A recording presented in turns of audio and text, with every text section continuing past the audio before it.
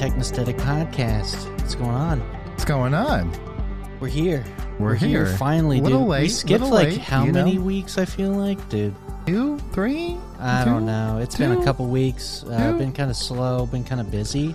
We're You know? always slow, but you know. But yeah, we're here. We're going to talk some tech. We're going to talk some good, cool stuff today, I think.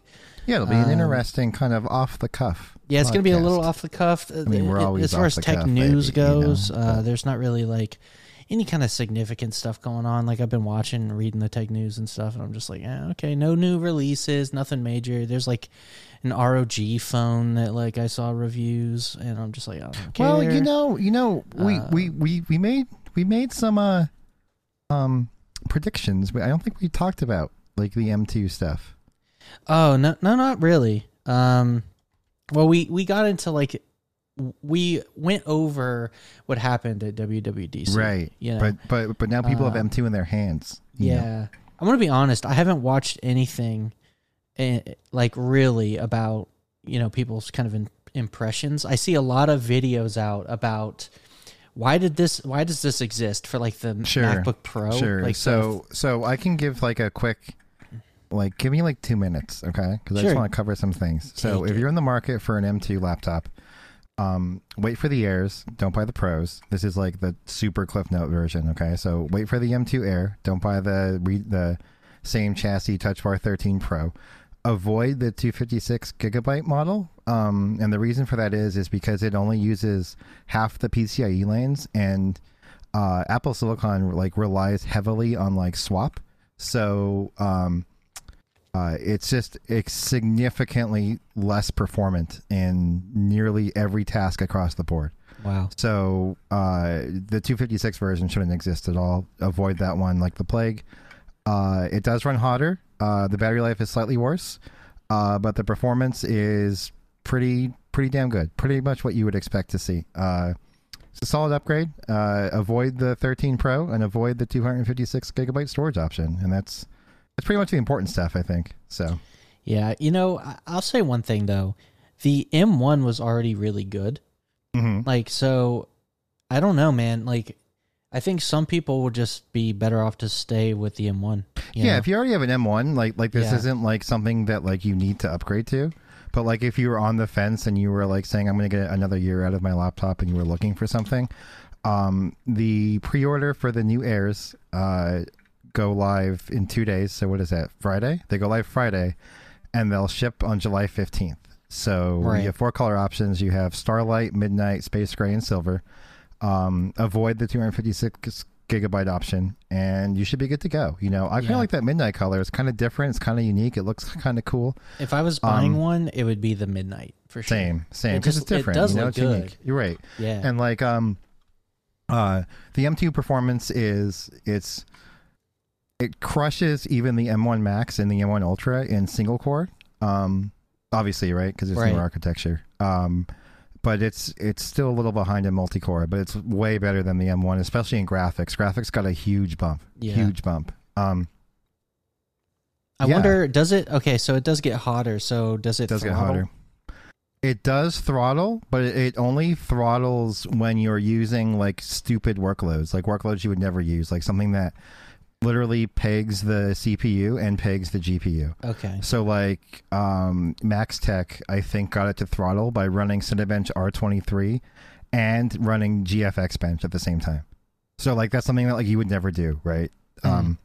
I wonder it's if I'm like doing a Blender render, if it's gonna throttle. Right? Probably not. And the only reason I say that is because I think when like the same application is making like interrupts, like calls to the SoC, I think by default like Apple will like throttle the CPU and be like, all right, we'll give them 50% CPU because they're only going to save like 10 seconds. You know what I mean? Right. I've noticed Apple Silicon does that very well with like the scheduler. The other thing I thought was interesting is the TJ Maxx on the M2 is 105C. So like Okay, typically so it's we're really gonna allow you to get hotter. yeah, so like typically we're used to like things like pegging around like 99. Right. The TJ Maxx for the M2 appears to be 105 is what people are discovering. So like the M2 under that crazy circumstance of running 2 benchmarks at once did hit 105C. So Okay. Well, there's no fan or anything, so no, yeah. yeah, it's just the way it is. But Yeah. I mean, I gotta say, like, the Air is still awesome.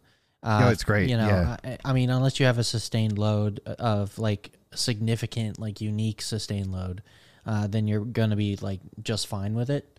Yeah, and You know, it could even do video editing and stuff just fine, especially because a lot of that's accelerated now with the media engine and things like that. Like, it's not gonna max out your whole chip. Sure. You're gonna be fine. What I thought was interesting was like, I don't know if you're familiar with like that speedometer test where that basically goes over like running different web scripts and stuff Yes. to like kind of determine how fast your experience will be doing like normal browsing, so on and so forth. The M2 scored double what my 12900K desktop gets with DDR5. Dang. Double. Serious. Yeah, it's Wow. insane. It doesn't even make sense. I mean, that's really amazing. I mean, that's what Apple can really do with this custom architecture is whatever they want. Like, I know we have an ARM baseline with like, you know, but like the fact that they have complete control over the hardware and the software, like they can do kind of cool shit. Like, like they designed the chip, right? So the SoC is what makes this magic happen, really. And so I don't know, it's awesome. I think that we're behind in aspects on the PC as far as innovation goes. Oh, for sure. You know, it's kind of like that conversation we had the other day where like, you know, Windows needs to kind of get out of their Qualcomm deal so they can have, you know, other third-party SoC manufacturers make ARM chips that can run Windows.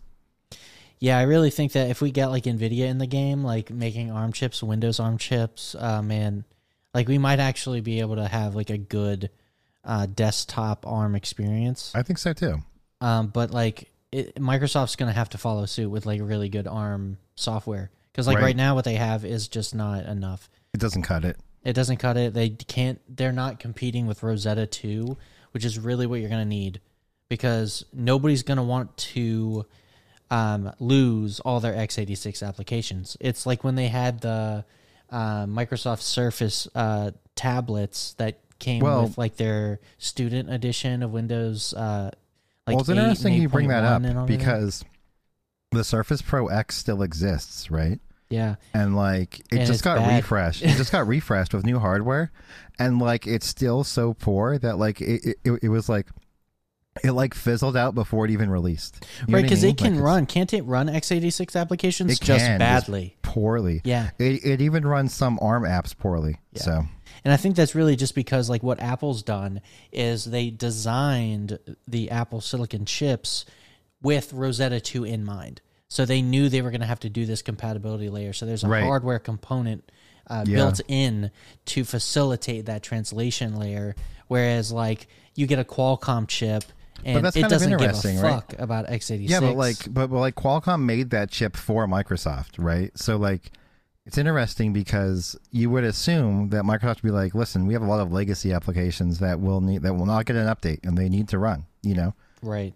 You would think that would have been a requirement to make the device, you know, somewhat performant. But it'd have to be like a pretty deep collaborative effort, right? Because it's a hardware and a software problem. So, and the fact that Apple controls both of those, they can really, you know, design their hardware with their software in mind. Whereas like Qualcomm is a little less cognizant of Microsoft and how they want to do things and vice versa. So, you know, there's like that disconnect, and they haven't been able to bridge that gap yet. Right. And that's what they really need to do, because until we get a Rosetta 2 equivalent for the PC, we're not going to really want to go to ARM. Nobody's going to suddenly drop all their x86 applications and start developing for ARM. It's just not going to happen. You know, developers aren't just going to flip a switch and then just be on. It's just not how it works. Unfortunately, it's just not how it works. It's not easy. Like software development, as we know, because we've been looking into it lately, as you know, as that's kind of where we're trying to go. It's like very difficult, and developers just aren't going to go on like that. You know, I mean, there are some that are doing it, but like even to this day, on the Mac, you know, there's still a lot of applications that aren't Apple Silicon supported. They're just compatibility. They run great through Rosetta 2. I mean, they do run great. In fact, they run really well impressively well, but they would run that much better if they were compiled for ARM. Sure. They're just, developers, it's a very difficult thing to do, and they're not doing that. So that's kind of like the stopgap. My video feed is going through OBS, and OBS is going through Rosetta 2. No, nice. Yeah, I mean, that's great. I mean, Rosetta 2, like, I haven't had a single issue with it. It's like literally magic. You don't even think about it. And like, that's the best case scenario. Like, Microsoft really needs that. So, I mean, because I would love to see the ARM efficiencies come to desktop. Oh yeah, definitely. Yeah. And I mean, just because like I'm desperate for more single core performance. Like really need single core. Like, yeah, our CPUs are getting more and more cores and threads, but we aren't getting enough single core leaps, in my opinion. I think we're hitting that single core wall though, right? Maybe. I mean, that might be the case, and if it is, I mean, that's a shame because like the way let me rephrase. I think we're hitting the single core wall on x86. That might be the case. I mean, I don't think we've hit a wall just yet. Like, things are getting smaller and smaller still, But like, you're absolutely right. For just the way the architecture is designed, it's like, for some reason, we just can't innovate in the single core department. It's just like impossible, I suppose. And it's a shame. I mean, a lot of things can be threaded, but like most of the time, games can't be threaded easily. Like, I'm doing a lot of research on how to design because, you and I are getting into game dev a little bit. Spoiler alert. Ground floor, like literally like learning CS50, like not even. Yeah, like I'm learning C and like basic programming knowledge, but we'll talk about it in a little bit. But really, I'm trying to design a game that's optimized in any way I possibly can. That means having multi-thread support, no textures, using things like culling and other techniques to basically optimize a game to run as fast as possible on potato hardware. You know what I'm saying? Like, I'm trying to be efficient. And, I watched an excellent video yesterday about like how software is actually getting worse as far as efficiency go because hardware is advancing so quickly that software engineers have to be optimal less and less, and they're forgetting the techniques that old software engineers like the old guard had to use to be able to make fast code. That's a good point, dude. That's a really good point. It's like we're losing knowledge, actually, because the old guard that designed really good low-level software, everything's like at a high-level programming language now. You don't know what's working under the hood. You don't know how to be optimal. It's really something I want to avoid if possible. I don't want to fall into that trap of just designing a program that is shit under the hood. Like sometimes you'll get developers that are god tier, like the Factorio devs. They're amazing because like their game can do a shit ton. Okay. Like with one CPU cycle. It's not even a multi-core game. Like, the amount that they can do. Why is that? Why can't they make it a multi-core game? They can, but it's difficult. Like, it is very difficult to do. There's one person that modified Factorio on Reddit to make it multi-core as sort of a proof of concept, and apparently it worked pretty well. So, wow. Yeah, it's pretty cool because, like, the ultimate death of a lot of Factorio runs is once your base gets too big, you basically lag out. And then, like, same thing with RimWorld. Once your game gets too big, you'll get to the point where you can't play the game anymore because you're lagging out. Same with, like, games like Dwarf Fortress. It's a, I don't know. So would you say that Factorio is a pay-to-win game? Because if you have better hardware, you could get farther? That's funny. Yeah, but basically, I mean, the better hardware you have, the further along you can push it. Well, there you go. Before it pay buckles. To win Factorio, dude. Yeah. But yeah, it's just kind of fascinating, dude. No, it's interesting stuff for sure. For sure, it's interesting.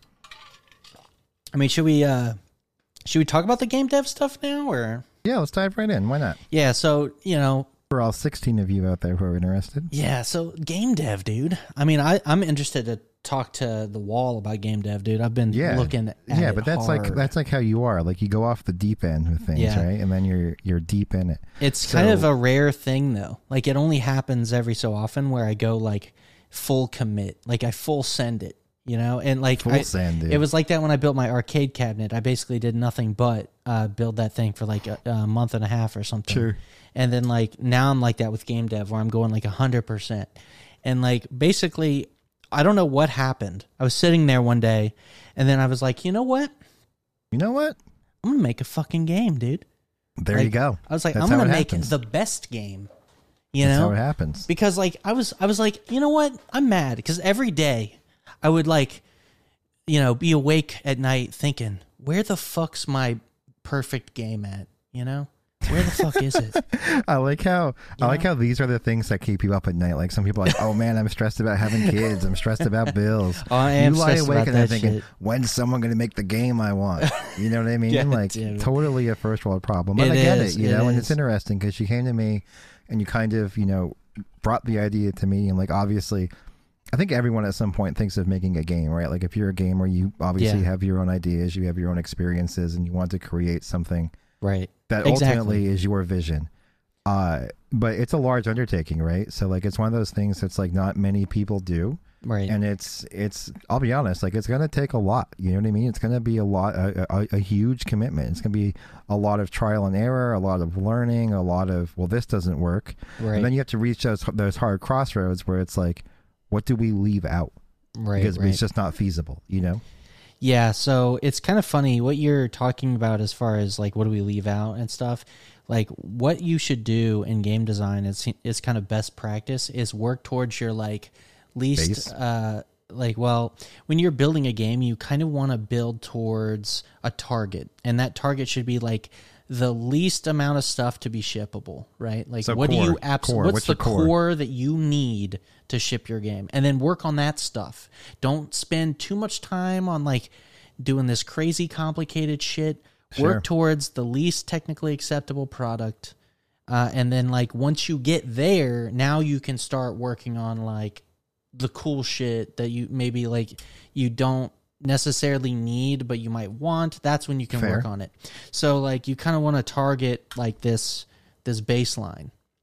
And so like it's kind of an interesting thing because a lot of people will spend like maybe weeks or months on features that like they don't even end up implementing because of that, right? Right. So that's why it's like ideal that you don't waste any time in the beginning. You just kind of work on the core, you know? Mm-hmm. And another interesting thing is you don't just do that, but like when you make a game, I'm finding that it's best to like gray box kind of prototype your game. So like you don't worry about crazy art assets. You don't worry. If you want to, you can, but like it's ideal if you just stick with like boxes, gray box, right? And you just kind of like, you know, you build a player controller. So like if it's a first person game, you got like maybe you got a cylinder that's like the player character and you get it to move around and stuff. Like you build the player controller. Basic shapes stuff. Yeah. Yeah. And then you can kind of work in the mechanics around movement. Maybe you want to have a gun so you can model in like a little play gun. And just once you get the systems in place, you can always swap out the assets with like final products or like refine animations and stuff. But you need those baseline kind of, I guess, mechanics in place to kind of get the ball rolling, right? Right. So that's kind of the prototype stage is where you kind of just get some mechanics down and get started, you know, with the basics. And then you just build up from there. So it's kind of interesting. I was doing a ton of research on like the best ways to go about like looking at game design and like what's optimal, because you know a lot of early game devs like waste a lot of time and they get stuck. There's these walls they hit and then they get discouraged and stuff like that. And I want to avoid all that, right? Like I want to try and like avoid being frustrated, because that's what's going to make me stop. I think that there is going to be a certain level of frustration that comes. Yeah, but it's like I have to be able to work through that, right? Like I want to have enough accomplishments behind me to push me through those moments of frustration. Sure. So that makes sense. You start small, right? Mm-hmm. So like what we've been doing is like doing research. Okay, well, let me take this course CS50 and learn about programming. Let me go through the tutorials on the game engine we want to use, which is Godot, and I'll talk more about that. But ultimately, we had to pick between a game engine, Unreal, Unity, and Godot. I went with Godot because it's free and open source, and it's kind of like the new hotness that's coming out. A lot of excitement behind it. I was like, yeah, let me get behind that and see if I can learn it. Sure. And I'm impressed enough with the products people are putting out with it that I think that, you know, if they can put out something of that quality, I mean, I'll be lucky to be able to hit some of the quality that I've seen people do with Godot. So I'm like, that's not going to bottleneck me. I'm just going to work with that. And then, but yeah, I think that, you know, once I walk the walk and do the tutorials, make the basic game, you know what I mean? Get a little bit of a framework under my belt, then I can kind of be a creative a little bit. Maybe I work in throughout all those tutorials, I've learned how to do various things, and I can combine them together and make like my own little games. And then once I got the experience for making those little games, then I can make a more ambitious game, and just keep going from there, right? Like that's like the path. Right. So I don't know, man. That's kind of the goal right now. I'm glad to have you on board. No, I get it. But like, you know, what do you think about the whole thing? I think it's gonna be a challenge, right? Like, I don't know what your like time frame is, but like I see this, you know, this not being like a 2022 project. I look at this as being like a 3-year project. You know what I mean? Like, yeah, no, you're right. That's realistic. So like people always say like double, triple the amount of time you think it's going to take.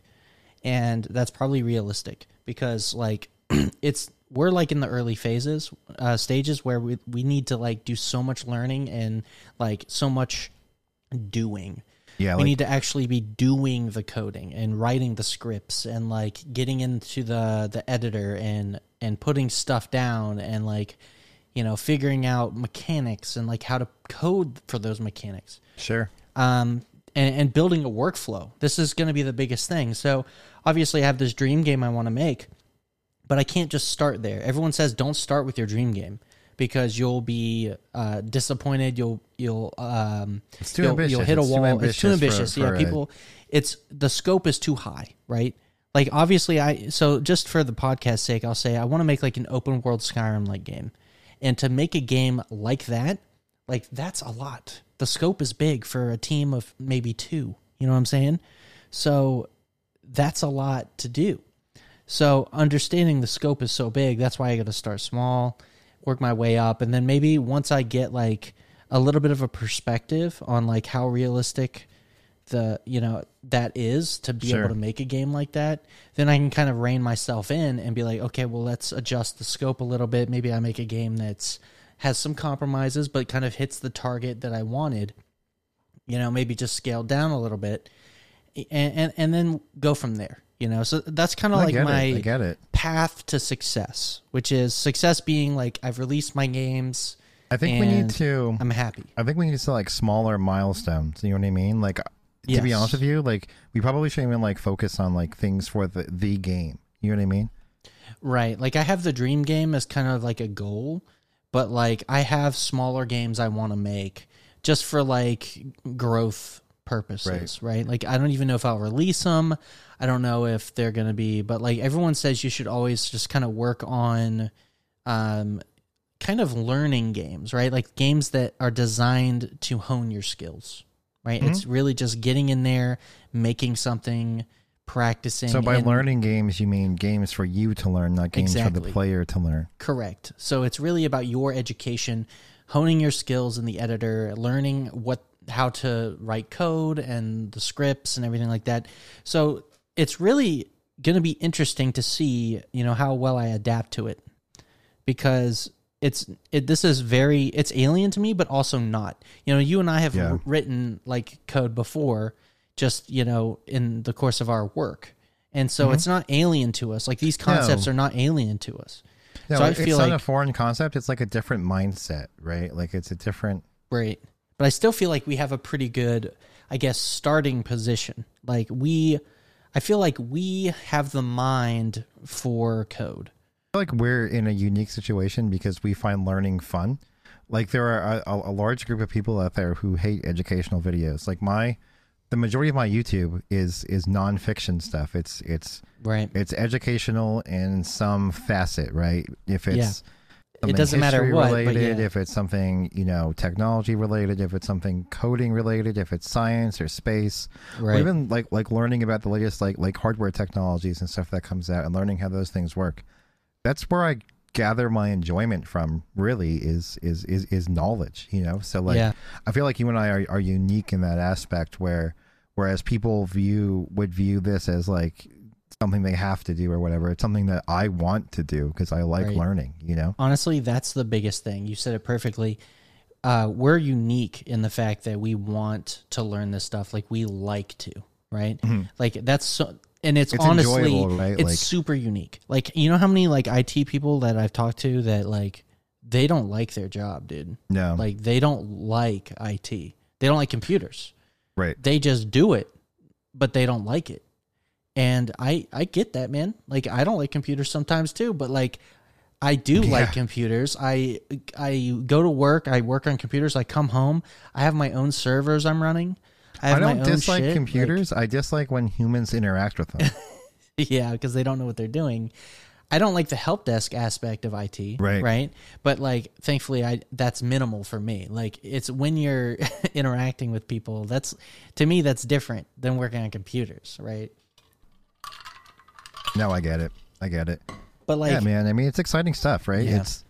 It's definitely a journey that we're gonna go down together. Yeah. You know, win, lose, whatever. we'll see what happens. Either We're way, giving like, hell. we're gonna come out the other end smarter than we were when Gaining we something. started. Yeah, Right. something will be gained here. Like, either way, you know, it was crazy. I'm watching. There's a Harvard University lectures called CS50 on YouTube. You can also, there's like an app for the Apple TV where they're at on there too, and yeah, they're even in HDR. What the hell? Like the 2021 ones on YouTube. I'm like, what the Wow. hell? Crazy. There's not really much benefit because this dude's sweating, and like the specular lighting on his sweat is just like HDR bright, you know. HDR so sweat, if you want to dude. get some HDR sweat, then yeah, watch it in HDR. Otherwise, the 2021 he's not sweating. So yeah, I'm going through these courses, and it's teaching you basic C, like just C, and how to Sure. program it, and like what an array is, what functions are, what integers, strings, all this stuff. It's teaching you the fundamentals, which is really good.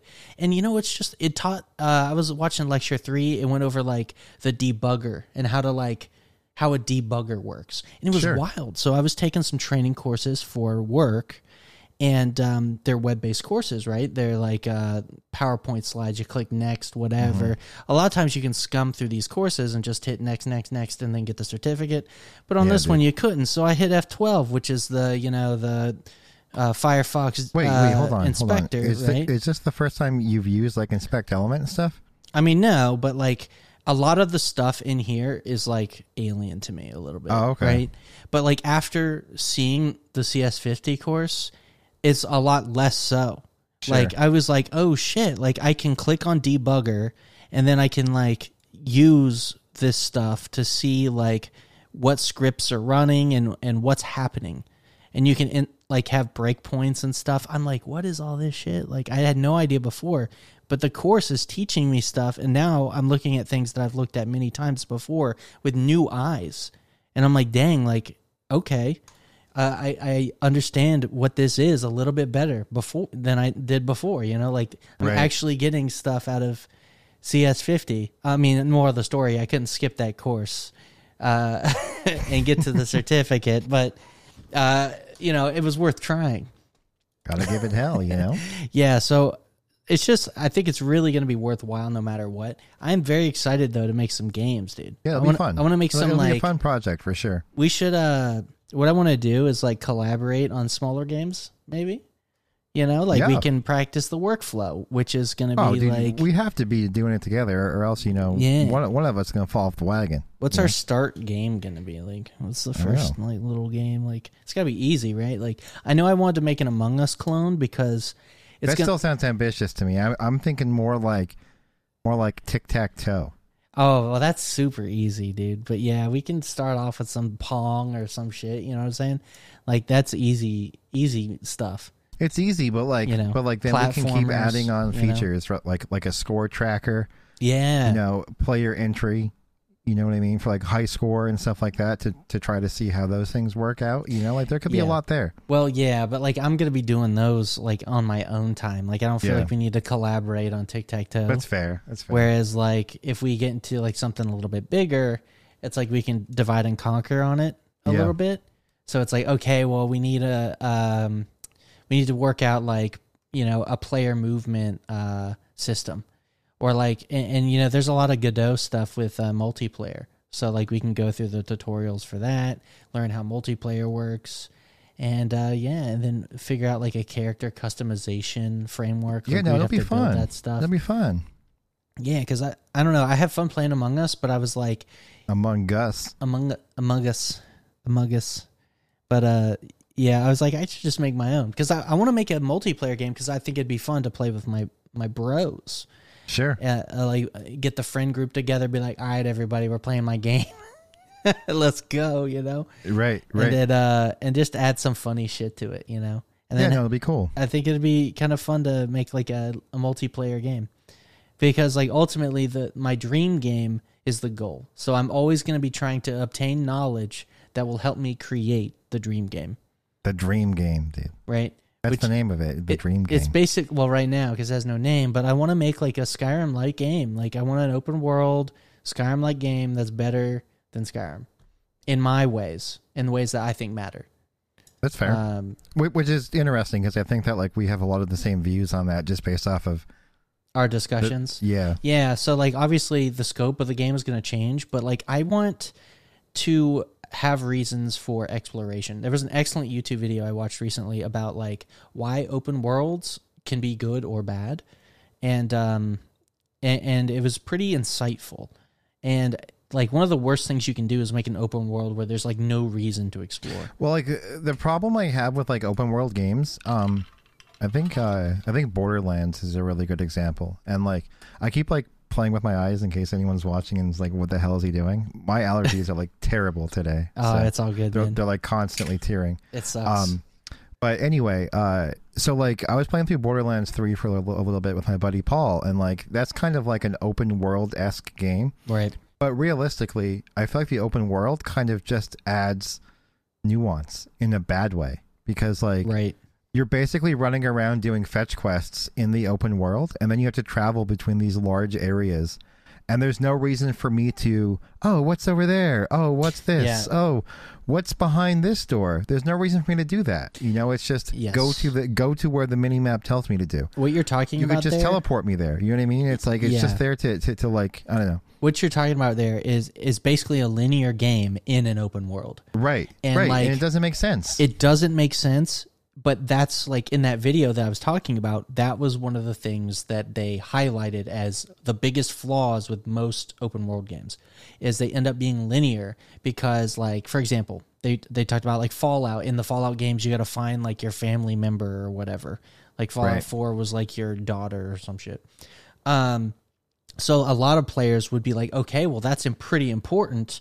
I'm going to go do that, you know, and then they will do basically, and at that point it's basically a linear situation because they're just following the main story all the way to the end, and the open world doesn't really play into that picture very well. Right. You know? One of the things they said was a good example was like Breath of the Wild, where, and that's a good version of an open world game because they're like, all right, you got to go kill Ganon, and then like you can go and do that if you want, right? As soon as you start the game, but like you're gonna die.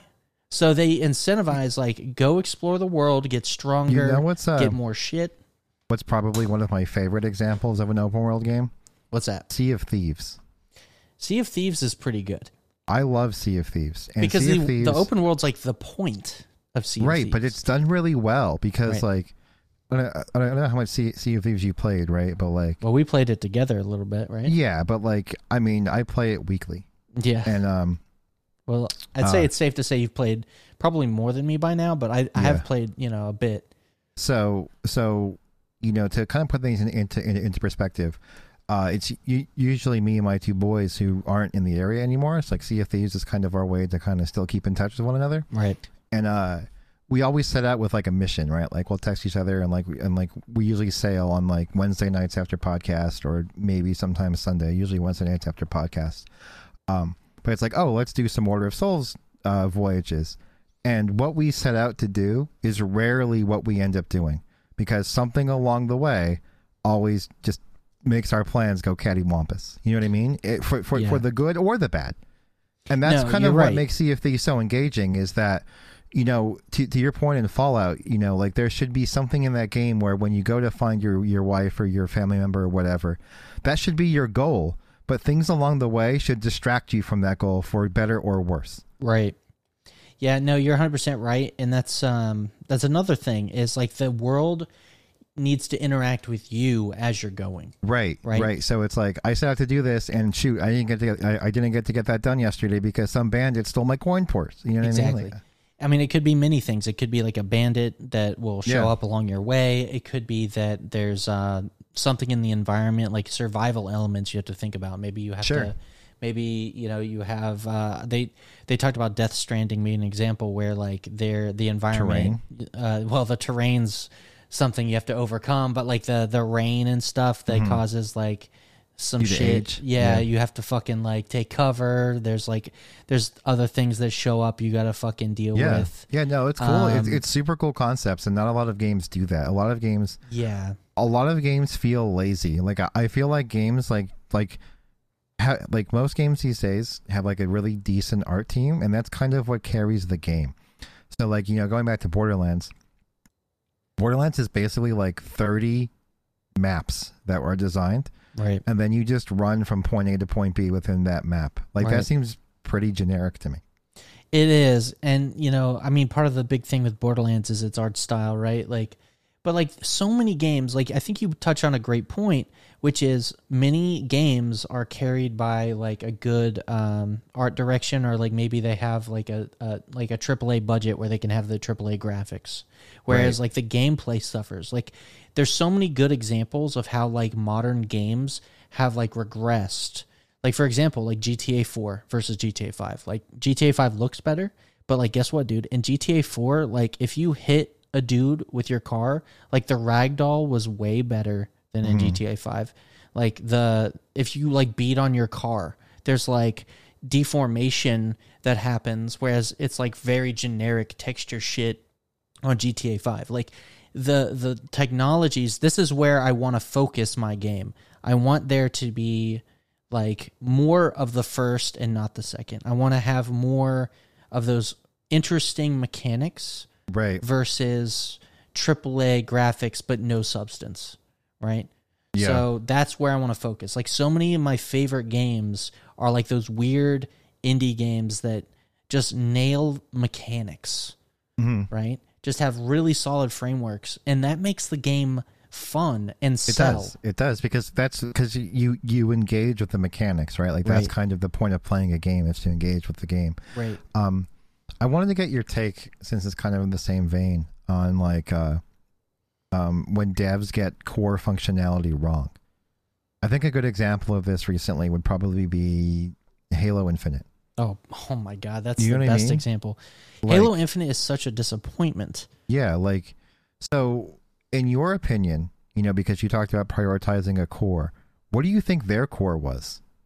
For Halo Infinite? You know, I think Halo Infinite, it has an identity crisis, because it tries to be a Halo game, but then it throws away all the core concepts of what Halo was. Sure. And says, no, we're going to do something completely different. We're going to transition to open world, right? Which, to be fair, I did enjoy the campaign in Halo Infinite. I did. Right, but like they had to cut a lot of content. Like there's a whole like island in the game that we don't even go to. Oh yeah, like the Northeast Island. Correct. Or whatever. That was all cut content over there. Right. Yeah, that was all cut content, and like I didn't know that. Yeah, and it's wild to me because like they worked on this game an extra year, and we still have cut content. You know what I mean? So that's just goes to show. Like, I mean, what bothers me is I don't know how like big of a Halo fan you are currently. Like, well, I guess I'm still a Halo fan. I am too. Like I still read the subreddits and stuff just because I love Halo. But There was an article the other day that Halo Infinite apparently has a pretty bad melee desync bug, like pretty bad in the multiplayer. And then like some disgruntled 343 employee said it's probably never going to get fixed because the department who was doing netcode for Halo Infinite has already been reassigned to another game. Yep. Isn't that such a disappointment? I mean, it makes perfect sense. Like, this is the problem with AAA studios, as big as Microsoft and stuff, right? Like, the problem is they're money makers, right? So they're designed to make money. That means that they're always shifting resources around, right? Like, sure. Like, if as soon as your game ships, you go skeleton crew on it, basically. That's what happens. Right. You keep enough people around to maintain the game, but everyone else shifts to different projects. That's Halo Infinite's no different. And that's the problem. It's unfortunate. And I mean, so many games we've seen released lately, not just Halo Infinite, but like other games. Like we saw Cyberpunk, then we saw like the Battlefield game. That was like 2042 is a big letdown too. But you know what really bothers me about Infinite, and I can't wrap my head around it, is like Phil Spencer is such a like personal guy, and like he's so big on building the Xbox brand and building Microsoft's brand. And we're talking about Microsoft here, right? Who probably, you know, could afford anything. Like they bought like what, 80 studios? I mean, I'm exaggerating, but like you would think that for their Halo, no pun intended, their Halo product, they'd be like, listen, if this is a cost center for us, it doesn't matter. You know what I mean? We're going to deliver the best game on Xbox. That's what's like, so confusing. And here's another thing that's confusing to me, right? Like, why reassign people for Halo Infinite when Halo Infinite's supposed to be your like continuing like, Halo game? Exactly right. And like if you've read like the developer blogs and stuff, is it's good developers plagued by bad management. Yeah. Like they apparently have this policy where you could only work on Infinite for a maximum of 18 months before you had to go somewhere else. Why? And then they would get a new talent. I have no idea. That's so backwards. That's so weird. Yeah, that's so weird. I'll tell you from experience, right? That is terrible. And not developer experience specifically, but like in the Navy, right? There's a seashore rotation, so people are always moving in and out, right? So the problem with that is it takes several years for you to learn a system. In our case, it was like how our servers work, how our infrastructure is put together, how our networking is, like our IP structures, all this stuff, all these things combined is like learning the system. It takes years before you're proficient. And then like once you finally feel like you're cozy, you got to move to another command and new people come in, right? Like there's this constant rotation. And so you're always having to train these newbies that know very little. And as a result, they cannot do that much. Like their productivity levels are very low because they're in this learning phase. And then you have the old guard where they're finally at their max productivity. They have to go somewhere else. Same thing. No, that makes sense. That's like Microsoft, right? If they have this policy where people are constantly rotating, I mean, if they don't have a good justification for that, that's really a shame because like once you're these teams, you know, I know that they probably want to prevent having single points of failure. This is probably something that they're trying to do. We don't want to have any single points of failure. You mostly see that in like accounting departments where things can get audited. You know what I mean? Like you don't really see that in like, I don't know. I'm not sure what it is. I think it's because the money-making machine needs no bottlenecks.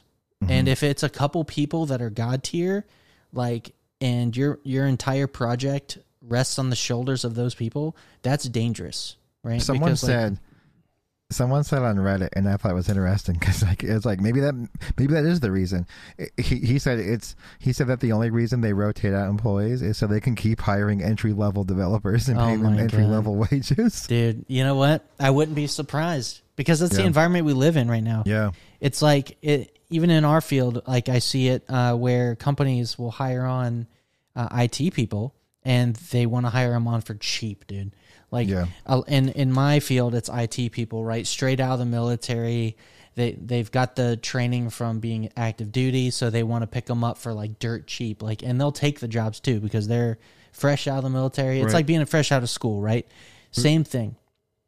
So like they'll pick up these guys for cheap, but like they'll suck, you know? And like, but they don't care because whatever.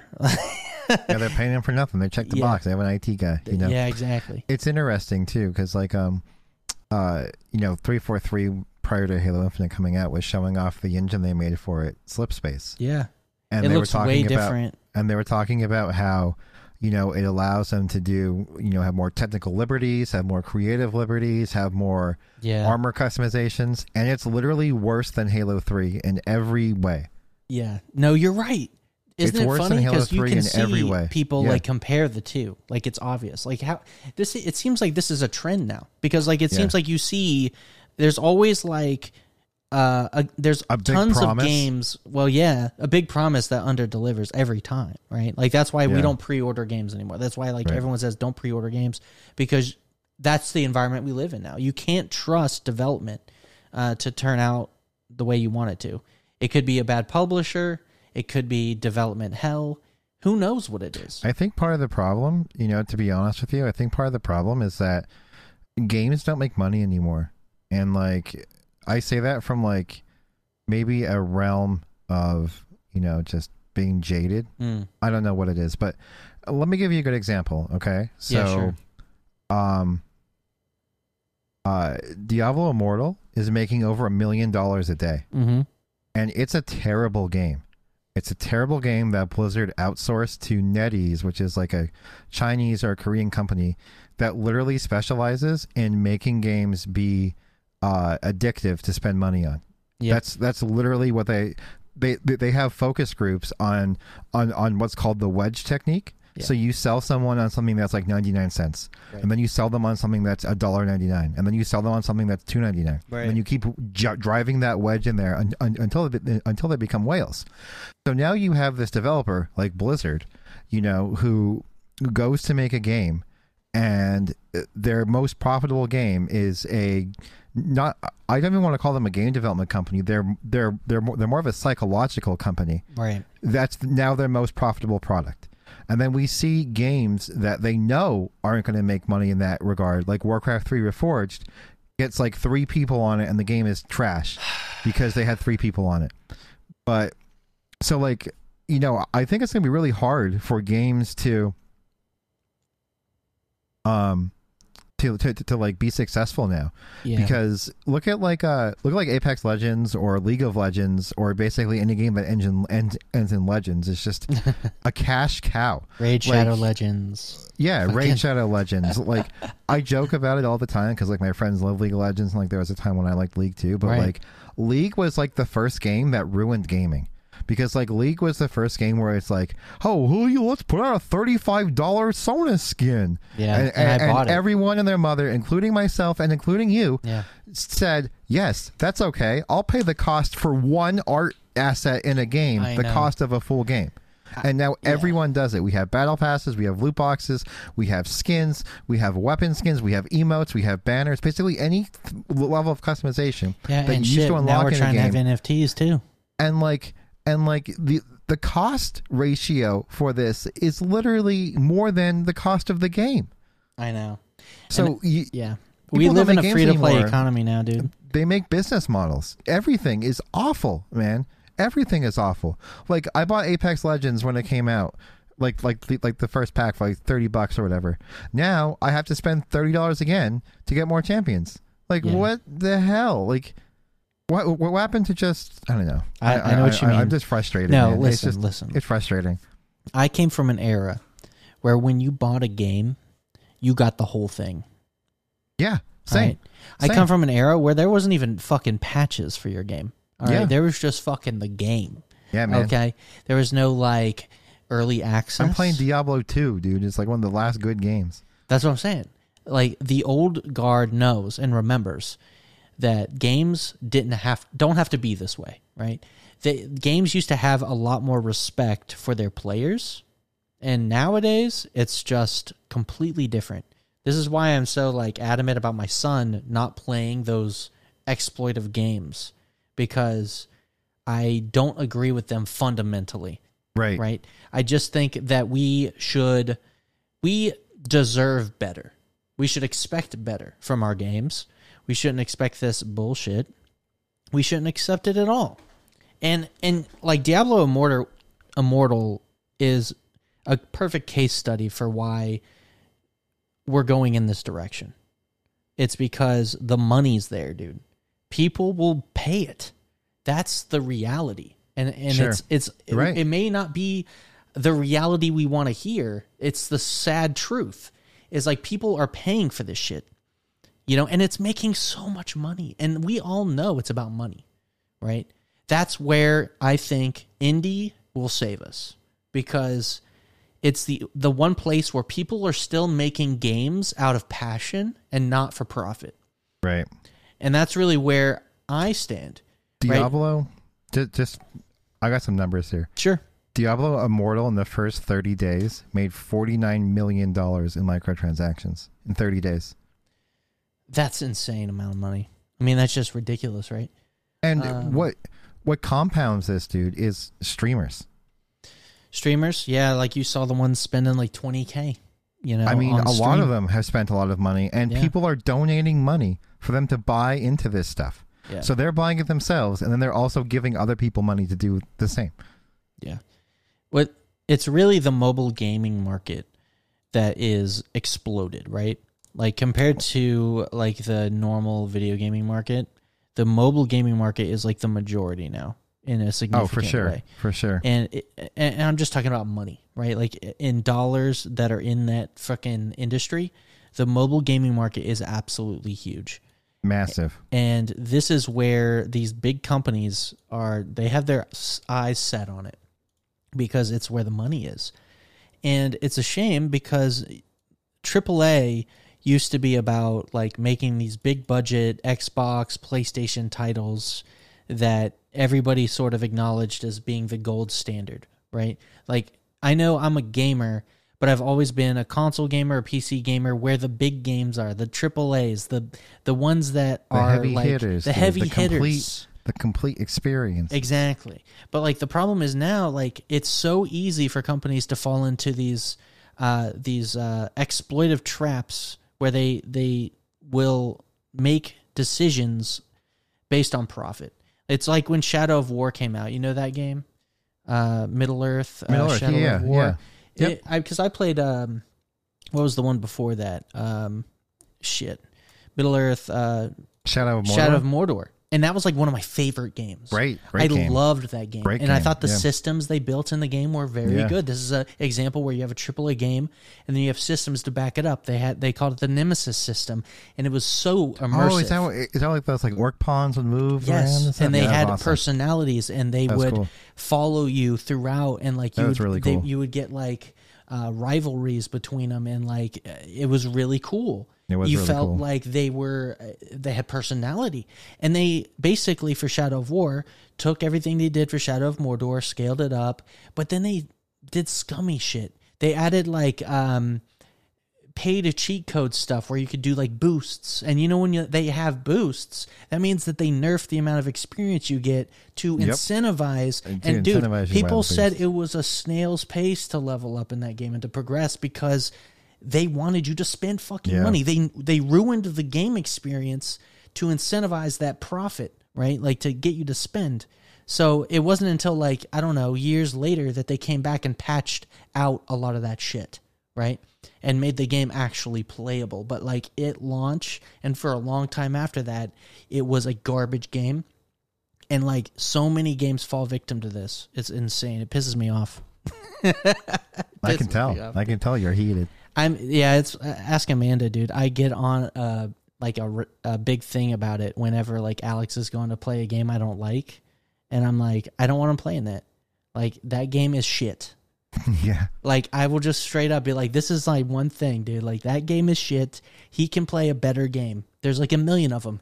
Like, He pick could one. Pick Pick a the game, baby. Nintendo Switch, dude. Nintendo, even though they charge $60 for life on every Oh, game yeah, they dude. make, I agree. at least I agree. their games are not filled with shit. You know, I agree. Apple Arcade filled with games that you can just play, no microtransactions, no ads. Beautiful. Yeah. That's fucking respecting you. Yeah. What Microsoft is doing with Game Pass, pretty respectful. You know what I'm saying? So there's I like Game Pass. that's what I'm saying. So like, it's like you have these glimmers of hope that will save the gaming industry. Indie games are still there to save us. It's just the problem with indie games is like you don't get that many great ones. It's not like you got AAA gaming studios making indie games. It's just not how it works, right? Like you don't got indies making AAA type of games. It's just not how it works. So yeah, we'll see. We'll see, dude. Yeah, so stay tuned on more for that. I guess we'll be chipping away at it slowly, slow process. It is, but slow process. Like it's a marathon, not a race. We just got to keep going. Right. I've been reading up on like how to make things into habit, right? And like you just have to, it's repetition. You just got to keep doing it. And for me, it's going to be like every day committing more and more time to game dev and learning and putting my hands on it and like getting in there, and like it has to become a habit because that's what it's going to need to be if I'm going to be serious about it. So yeah, no, man, I get it. It's exciting times for sure. Because again, I've liked learning, and like it was one of those things that's like I've always wanted to be hyper proficient in a language. You know what I mean? Mm-hmm. And like this is a reason. You know what the cool thing is? Once you get like good at like maybe one or two languages, like you can pretty much learn the flop. Others easier. Yeah. Because like the concepts are really similar between them. The syntax changes. Yeah. And like, so like once you get good at programming in a couple languages, like we're going to be able to say like, yeah, we can do programming like legitimately. Yeah, that's like my buddy who worked for Amazon, right? Like I think I told you this story, but like as part of his interview process, it was 7 or 8 interviews and 4 of them were technical. And then he had to solve problems in whichever language he chose. And he solved the problem and he said, here's a solution in 4 different languages. Nice. Because that's just how he is. But like to your point, like I guess he's got proficient in one, and then like he dabbled in the other ones enough that like to solve the problem, he knew the syntax to do it in the others. So yeah, and the crazy thing about programming is there's like multiple ways to solve the problem, and there's definitely better ways than others. There's more efficient ways and more long ways. Yes, so that's basically how they graded him. Right, was like what solution did you use to solve this? Not did you solve this? How did you get there? What was the most efficient? Which had the least overhead? Yeah, it's like learning in what we're doing right now with CS50, how they talked about for loops and like how there's ways for you to do, like you could just copy and paste the same argument over and over, changing like the variable, but that's like not clean code.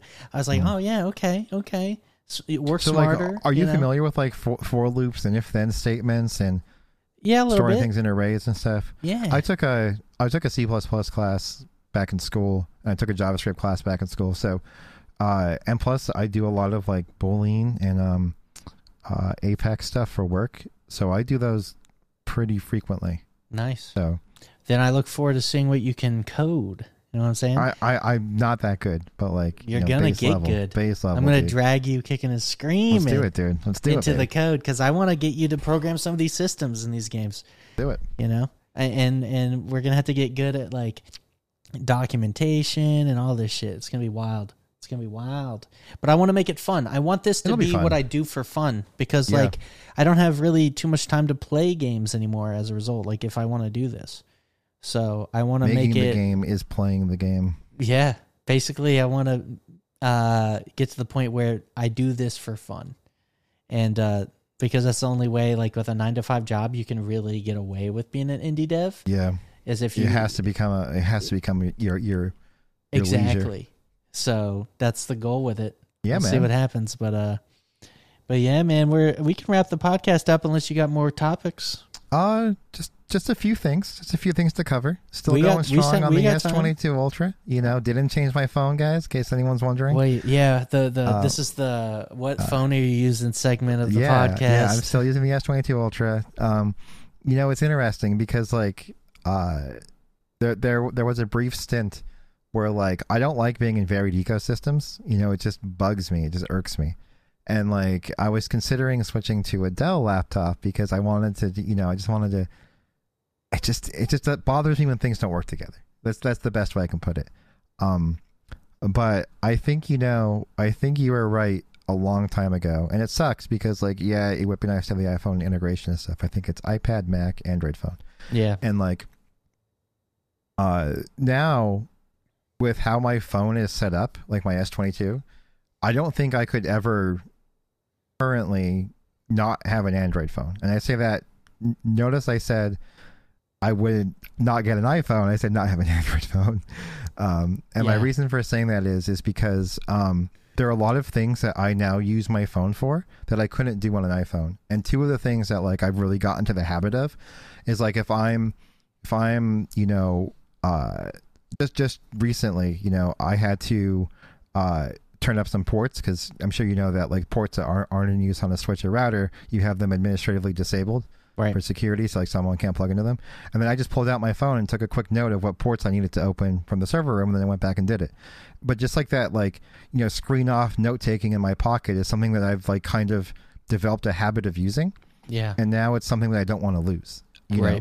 And the other thing is, we're a bit of a nerd, so we run Ubiquiti stuff at home. I know you do as well. Right. But we also run Ubiquiti stuff at work, and the management app can only be logged into one management account at a time on your phone.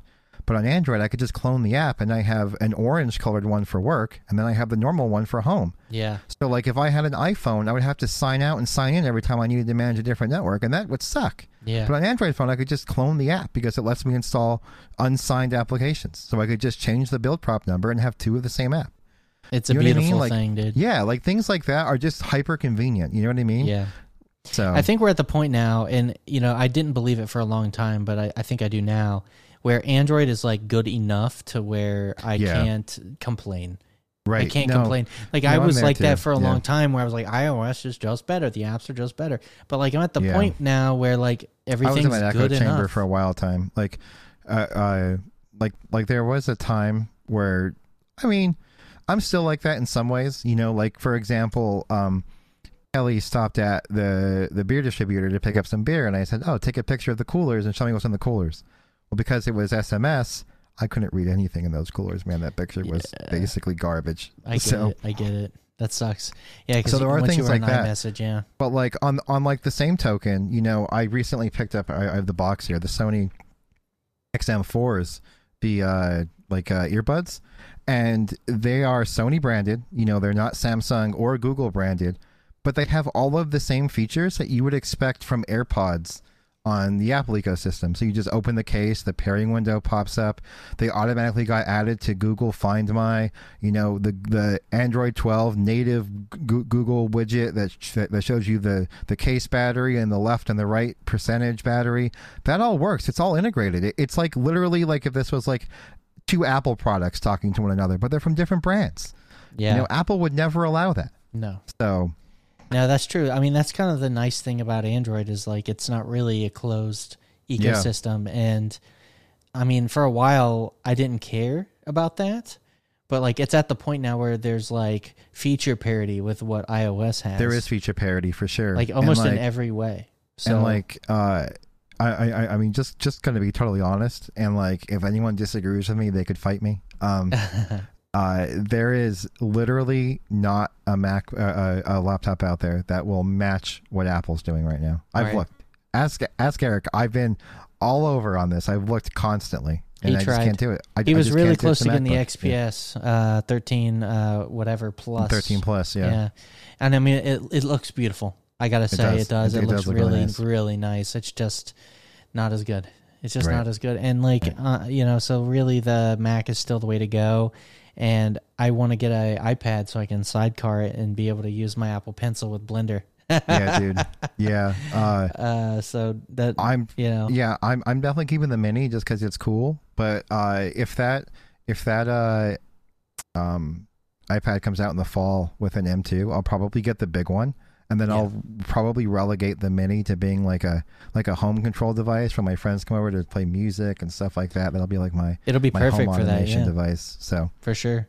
And I mean that's part of the reason I wanted the mini. But like the mini to me will be less usable than the big one, just because I already have like a fold. For sure. And the phones are big now too. Yeah, you know, so. Yeah. If I still had the fold, the mini kind of does that same thing. Yeah, so it's like, why would I pick up the mini when I have the fold already? I'd probably wait for the big boy M2 iPad. Yeah, and that'll be the play because like right now I'm in the market for a new iPad, but I'm waiting.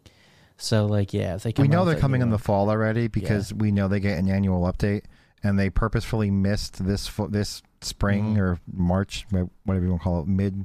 Do you think it's going to be like a basic refresh, just a new chip? I don't actually, because there's rumors floating around that we may get a 14.1 inch iPad to compete with the S8 Ultra. No way. Yeah. No way, dude. Yeah. That would be monstrous. Yeah, I mean, like, I don't know if you've been following the leaks or not, but they're apparently ditching the Max nomenclature as well for their phones. Well, because they're getting rid of the Mini. So now they're saying it's going to be the iPhone 14 and the iPhone 14 Plus, and the iPhone 14 Pro and the iPhone 14 Pro Plus. Okay. Yeah, I mean, whatever they want to call it. Yeah. But like now they're saying that we might get an iPad Pro Plus, which would be confusing because you have the iPad Pro 11, the iPad Pro 12, and the iPad Pro Plus 14.1 maybe. Who knows? Anyway, that's kind of what's floating around in the rumor mill now. We may see the XDR display trickle down to the 11, which would be cool. But I think I'd get the big one because Kelly has the big one, and it's so nice. It's so nice for like using like pen-based applications on it, which would be ideal, honestly, for Sidecar. Yeah, because I'm about to go pretty hard with like using the Apple Pencil for stuff. Like, it's just going to be easier for game dev, note taking, and like kind of just putting ideas down. Oh yeah, it's going to be like perfect for that.